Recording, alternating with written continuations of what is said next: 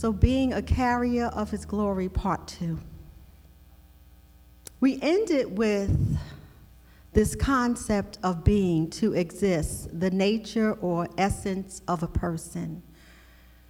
And when we talked about being, we looked at the 3 manifestations of being a carrier of his glory: to be light, be life, and to be love. Being is not always easy in light of the daily obstacles we face. If truth be told, it is really just the entrance level in beginning our journey as a carrier of his glory. So tonight, our foundational scripture is Isaiah 60, 1-3, NIV version. Arise, shine, for your light has come, and the glory of the Lord rises upon you. See, darkness covers the earth, and thick darkness is over the peoples. But the Lord rises upon you, and his glory appears over you. Nations will come to your light, and kings to the brightness of your dawn. One of the commentaries recommends or suggests that this text is Israel's playing the role of a woman who is throwing herself on the earth as a mourning mother, a shackled captive. Sometimes we are put in situations of playing the role in order to get by, in order to fit in, or because we are paralyzed by a particular situation. There is a spirit of lethargy and discouragement that has plagued the body of Christ, a once alert mind now inactive. Apathy sets in, and we too no longer are excited about life and the things of God. So I want to speak to those who are listening and those even on the airways, that if you have a spirit of discouragement, I want to tell you that don't remain there, because there is a part B to Israel playing the role as a mourning mother, a shackled captive. Israel is commanded to awake, to rise up, to shake herself from the ashes of life, and to loose the bonds of her neck. Isaiah 5:13-14 NIV says, "But everything exposed by the light becomes visible, and everything that is illuminated becomes a light. That is why it is said, 'Wake up, sleeper, rise from the dead, and Christ will shine on you.'" So I want you to turn to your neighbor tonight and say, "Rise and shine, sleepyhead." Turn to your neighbor again and say, "Rise and shine, sleepyhead." Rise and shine is a familiar term that was used in the military. It meant to rise. It meant to get up out of bed. It meant to prepare for work. Wake up and start your day. This is the day that the Lord has made, and we shall rejoice and be exceedingly glad in it. It is a command to be lively and energetic. Arise, to rise and shine. So what does arise mean? It means coming to attention, to get up, to get out of bed from a lying or sitting position, to begin to be noticed, ascending, increasing in power or influence. Begin to be noticed. When you arise, you're noticed. Think about that. When you arise, you are noticed. And there are times that we don't want to be noticed. We have our own issues with being noticed. Some people do it very well. They are the peacock of everything. But there are some of us who we have this thing about being noticed because it draws attention to us. If we think as women, if we think our hair is not right, or something just doesn't fit right, or we don't have on the right outfit or the right color, we don't always want to be noticed. But the Bible tells us to arise, to come to attention, to get up, to ascend. Now, shining entails giving light, glowing, beaming, to radiate, emit, release, discharge. But you notice that these two words are action words that involve movement, doing something.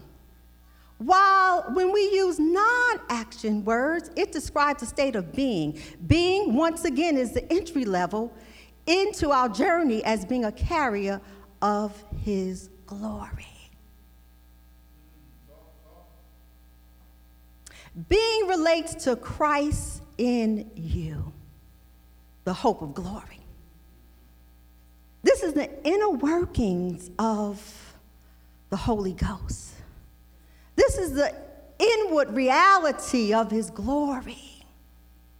But there is also an outward manifestation of his glory. Let's go back again to Isaiah 61, the ending sentence. It says, "And the glory of the Lord is risen or rises upon you." Acts 1:8 says, "But you will receive power when the Holy Spirit has come upon you, and you will be my witnesses in Jerusalem, in Judea and Samaria, and to the ends of the earth." Witnesses, having a personal knowledge or experiencing Jesus. It's not just reading the word, it's not just quoting scriptures, but it's being intimate and knowing him in the power of his resurrection, the fellowship of his sufferings, being made conformable to his death.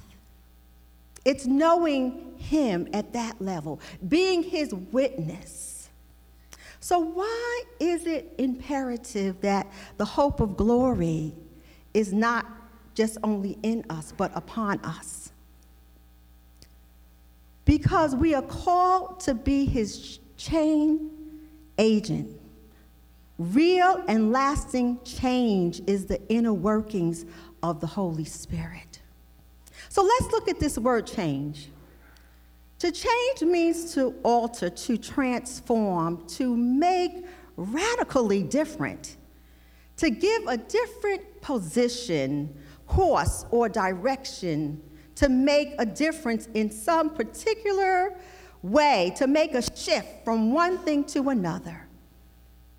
But we can't just deal with being a change agent without really defining and talking about change.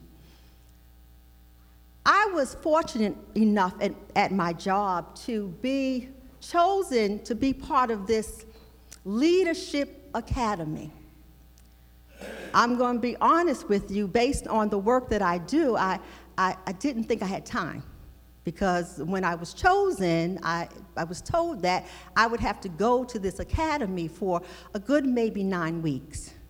And I work for the Department of Children and Families, and so you have to understand that it's difficult to leave your office for a long period of time. And so I didn't find that to be a compliment, because other people had volunteered. They had said that they wanted to do this.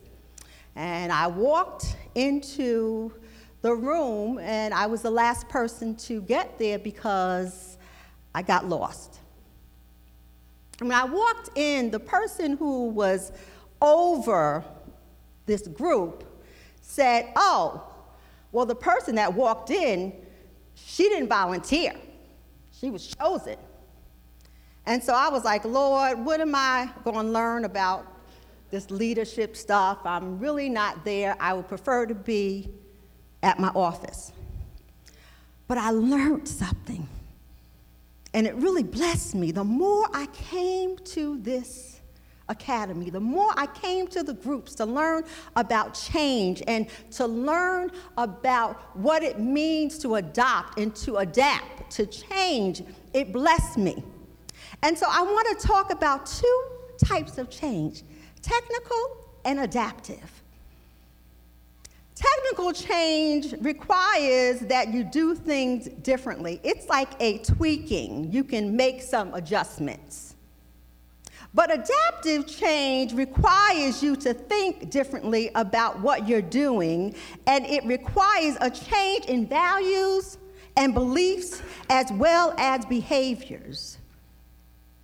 It is transformative. It's not just a tweaking. It means that something major, an overhaul, something major happens. It's not just about you changing the furniture in your house. Because sometimes when we change furniture in the house, we think that that's something that is transformative because now it looks pretty and different. But actually, it's when you go out and buy all new furniture, you change the color scheme, you paint the walls differently, your house looks totally different from what it did before. And so God is calling us to at least two types of changes. There are things in your lives that you're like, okay, it needs a little tweaking. It needs a little modification. Just a little bit, I just have to move a little bit over here and it might look a little different. Or I can just tweak it a little bit. I don't have to do much to it. But then there's adaptive change. And that's normally the hardest type of change. Because that means that you have to change your routine. That means that you have to sacrifice something because now you have to give your time to figure out what is this going to look like? And how am I going to get this accomplished? So God's calling us to think about change as we're his carriers of his glory. What does change look like for you? Is change difficult? Change was difficult for me when they told me I had to go to this 9-week academy. I was like, no, I really don't want to go. It was difficult because I had to give up something that I thought that I wasn't gaining anything from it. But when I decided to do what was required of me, I learned that the change benefited me. So, what is a change agent? It's someone who promotes and enables change to happen within a group or organization. In business, a change agent is an individual who promotes and supports a new way of doing something within the company, whether it is the use of a new process, or the adoption of a new management structure, or the transformation of an old business model to a new one. Making a decision to be a change agent may bring opposition and alienation. How does being a change agent bring opposition and alienation? It's because when you choose to push against the grain and do something different and challenge someone to now look at how they do things when they're telling you, why should we fix it? It's not broken. It's been working for me all these years. Why should I now change something? Why should I go there? So now you're pushing up against something, and sometimes you're the only one. So everybody else is saying everything is okay. Everything is okay. And yet, you're saying, wait a minute, I want you to look at this way. So I want you to turn to your neighbor again and say, rise and shine, sleepyhead. No, say it again because I want you to wake them up.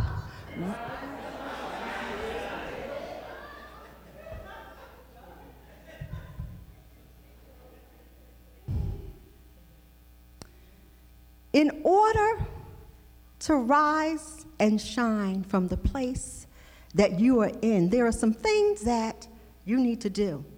First, you need to change your perspective. There needs to be a change in your perspective, a willingness to get up.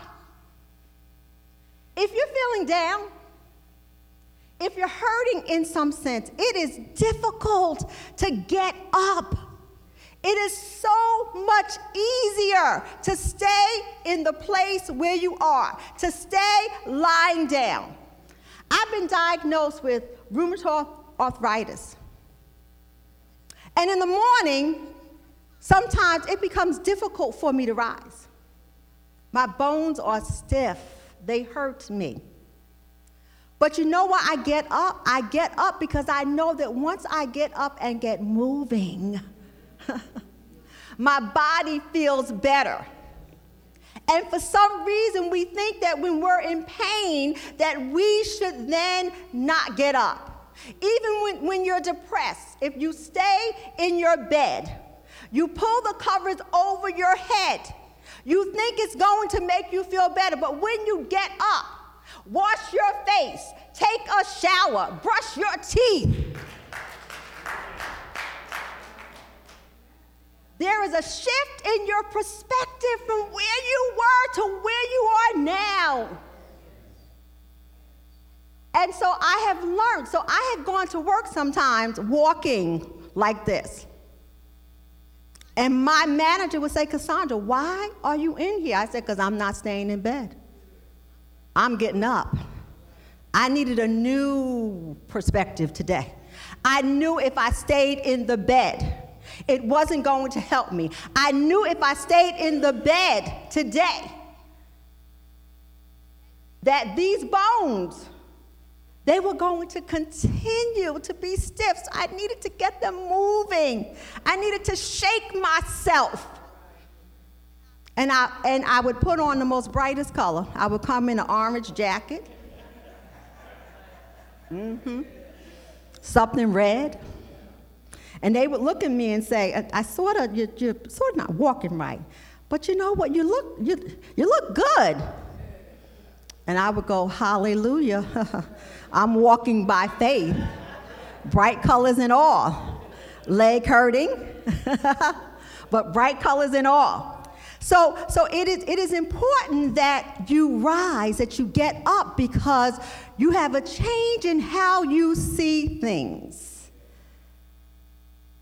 But there is an aid to this. When you have a change in perspective, there is an attitude adjustment.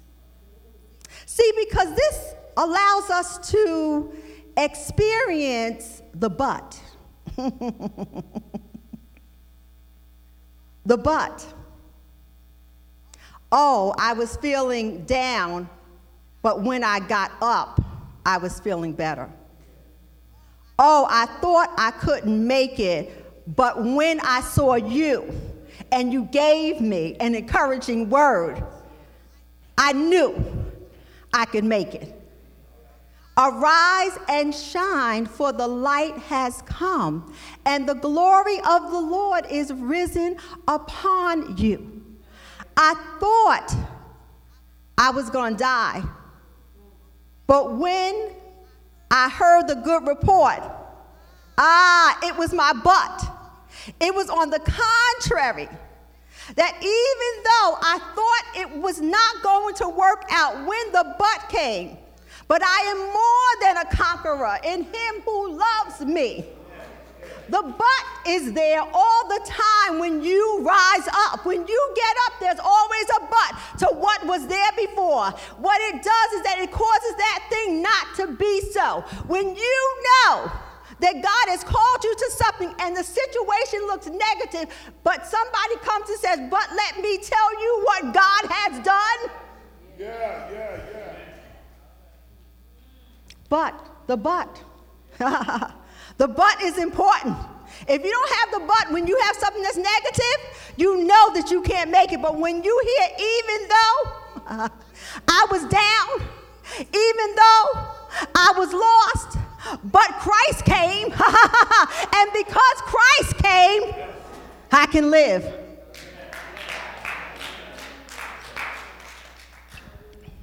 The but. A new way of thinking. It keeps you rising when you are faced again and again with obstacles. Romans 12:2 says, I beseech you therefore, brethren, by the mercies of God, that you present your bodies a living sacrifice, holy, acceptable to God, which is your reasonable service, and do not be conformed to this world, but be ye transformed by the renewing of your mind, that you may prove what is that good and acceptable and perfect will of God. A new way of thinking, the B. The new way of thinking, the A, attitude adjustment, and B, a new way of thinking. But in order for us to have a new way of thinking, we have to deal with our attitude. Our attitude stops us from getting to the new way of thinking. And then we have a change in position. We go from a place of descending to ascending. His manifested presence rests upon you, which gives you the strength to move from a lower state to an upright state. How are you progressing? Are you stuck in one place, one mindset? Can you see growth? Not only in how you go up, but even how you go out. As Pastor said, how are you being stretched? Or can you be stretched? How deep are your roots? Can you endure the storms of life, or do you give up easily? So there just isn't levels that God wants to take us, but he wants to give us dimensions. He wants to take us into dimensions, not just going up, but sometimes even going over.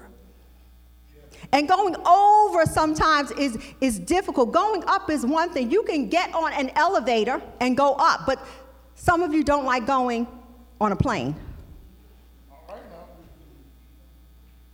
Because a plane is likened to dimensions. An elevator, you get in, you press, you say, well, you know what? I have control over this, because guess what? If I don't want to go to 5, I don't have to. I'll just press 2. And that'll be enough for me. I'll press 10. That's enough for me. But when you get in the airplane, that's dimensional. And you go, wait a minute, I don't have control over this. This is a little scary, Lord. Getting in a plane and now being all the way up there.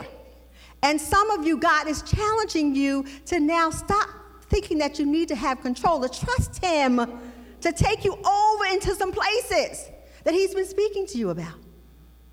And you keep saying, no, Lord, I'm not called to that. I can't do that. I don't have it in me, Father. If I do it, I might fail. If I do it, God, somebody might say, I don't see you there. Why do you think that you belong there? And you go, I really don't think I belong there, but the Lord told me that that's where I need to be. That's where I need to be. And sometimes it's not the place where you think that you should be. When I first got saved, my teaching was to my children. I taught them the Bible. I taught them all the books of the Bible. I taught them scriptures, and I was happy. Don't bother me. I'm good.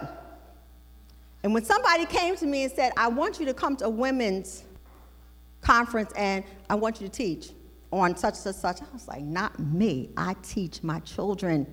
I don't teach beyond that, okay? I don't mind doing that, but I'm not going to do this. I was frightened. I'm just being real. I am talking to someone tonight. I was frightened. I was like, Lord, you called me to teach my children, and I enjoy that. And he said, yes, but because you've been faithful to that, I need to enlarge you. I need to take you out of this place, this position that you've been stuck in for a long time. It's been a good place, but now it's time to move you, to take you from the place where you've been and now take you over into another place. And so some of you are called to some things that you've said, no, Lord, I can't do it. And Father says, yes, you can, because you've been okay with going up, but you haven't been okay with going over. Ephesians 2:4-6 says, but God, who is rich in mercy because of his great love with which he loved us, even when we were dead in trespasses, made us alive together with Christ. By grace you have been saved, and raised us up together and made us sit together in heavenly places in Christ Jesus. Do you know that you've been born from above? That you now have his DNA? That he's given you a blood transfusion, and without the shedding of the blood, you would not have the opportunity to rise on any good day. But the third thing is that there's a change in your personhood. You should be evolving in Christ.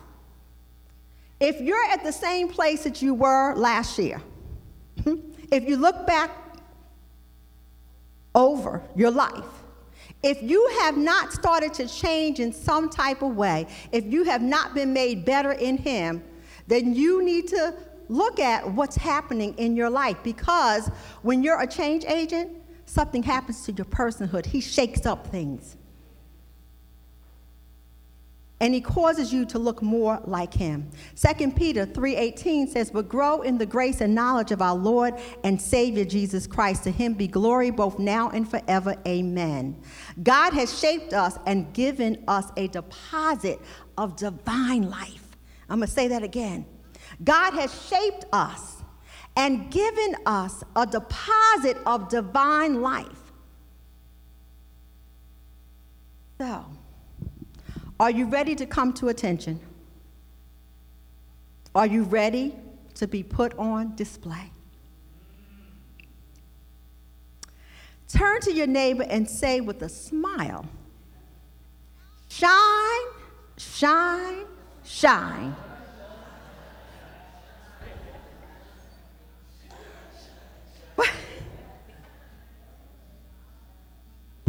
Put on your high beams, because we are his reflection in the earth realm. We move from private to public. Once again, we don't all like being on display. But in order for us to be his reflection, we have to be put on display. We have to take the risk, because he won't be seen if we stay in a corner, if we hide. Say to your neighbor again, shine, shine, shine.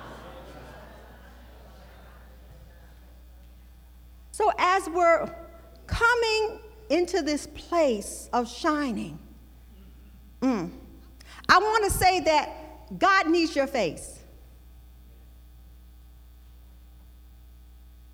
And I don't understand how they do this, but you know that when you have your face and they want to basically change the face, that they do all these things, put on all this makeup, they just do these things. And I even think that there's some type of surgery now, that if something happens to somebody's face, that they can take the face of somebody else and they can take some of their face and put it on that person's face. And so, thank you, Pastor. Face transplant. So, Father wants to take your face and put his face on your face.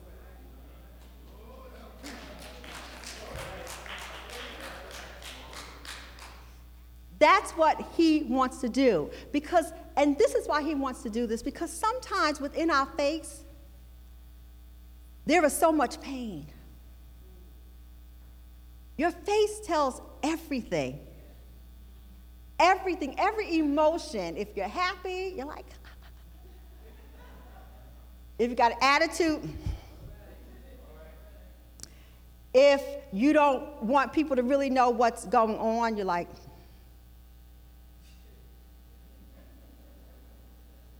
I do that one often. But your face tells everything.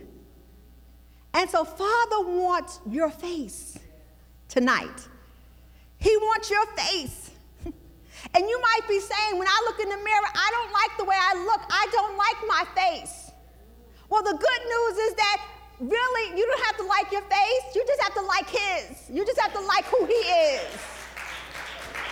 And when you like who he is, and you say, Lord, yes, you can put your face on my face, then guess what? You don't have to worry about the imperfections and basically the things that you don't like about your face, because now it's his face. He needs your face. Yeah. Come out of hiding because he needs your face. The Bible talks about Moses and the fact that he put a veil over his face, and that was because the glory was fading. But the glory that Father has given us is ever increasing. It doesn't fade unless you choose to hide your face. It says that nevertheless, when one turns to the Lord, the veil is taken away. And we with unveiled faces, open faces, beholding in the mirror the glory of the Lord, are being transformed into the same image from glory to glory, just as by the Spirit of the Lord. We don't have to hide our faces. The slaves used to hide their faces before the presence of a great king. But we're his sons and his daughters. We don't have to hide our face from him. That shows that our heart is open to him, that we want to be intimate with him. When we come to him and we say, Lord, I'm just open before you. I'm coming as I am because I know that you love me as I am. And whatever you need to do in me, God, I'm open. I'm giving it to you. That's how you walk in freedom. When you say, Father, I'm just not going to hear what you say. I'm going to do what you say. I'm going to be obedient to what you were saying. Romans 12, 1 and 2 again says, I beseech you therefore, brothers, by the mercies of God, that you present your bodies a living sacrifice, wholly acceptable to God, which is your reasonable service.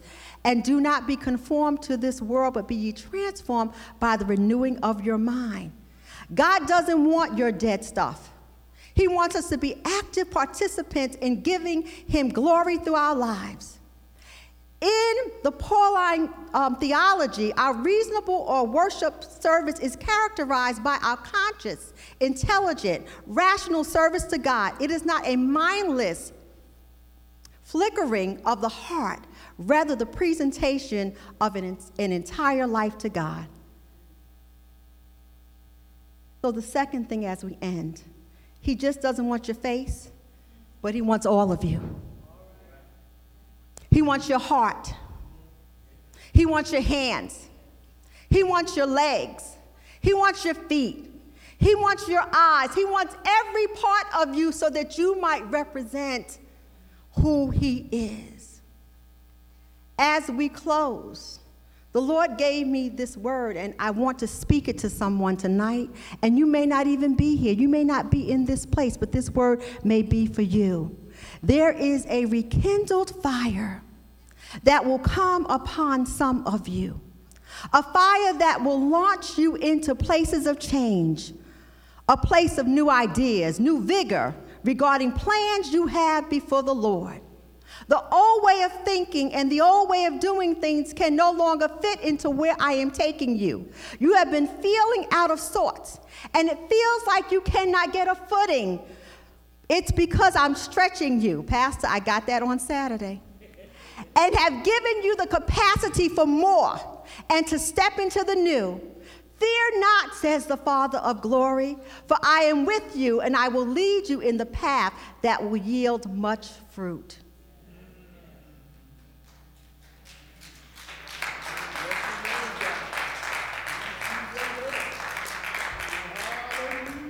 Much fruit. And Sister Watts, I really believe that word is for you. Much fruit. Much fruit. Much fruit.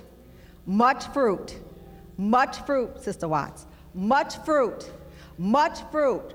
Footing has been like, I'm not sure where I'm moving and where I'm stepping, but I'm telling you, capacity for more. You're being stretched, you're being enlarged for the more, sweetie. You're being stretched and enlarged for the more. much fruit in Jesus' name. Amen. Amen. Come on, let's celebrate. What a word.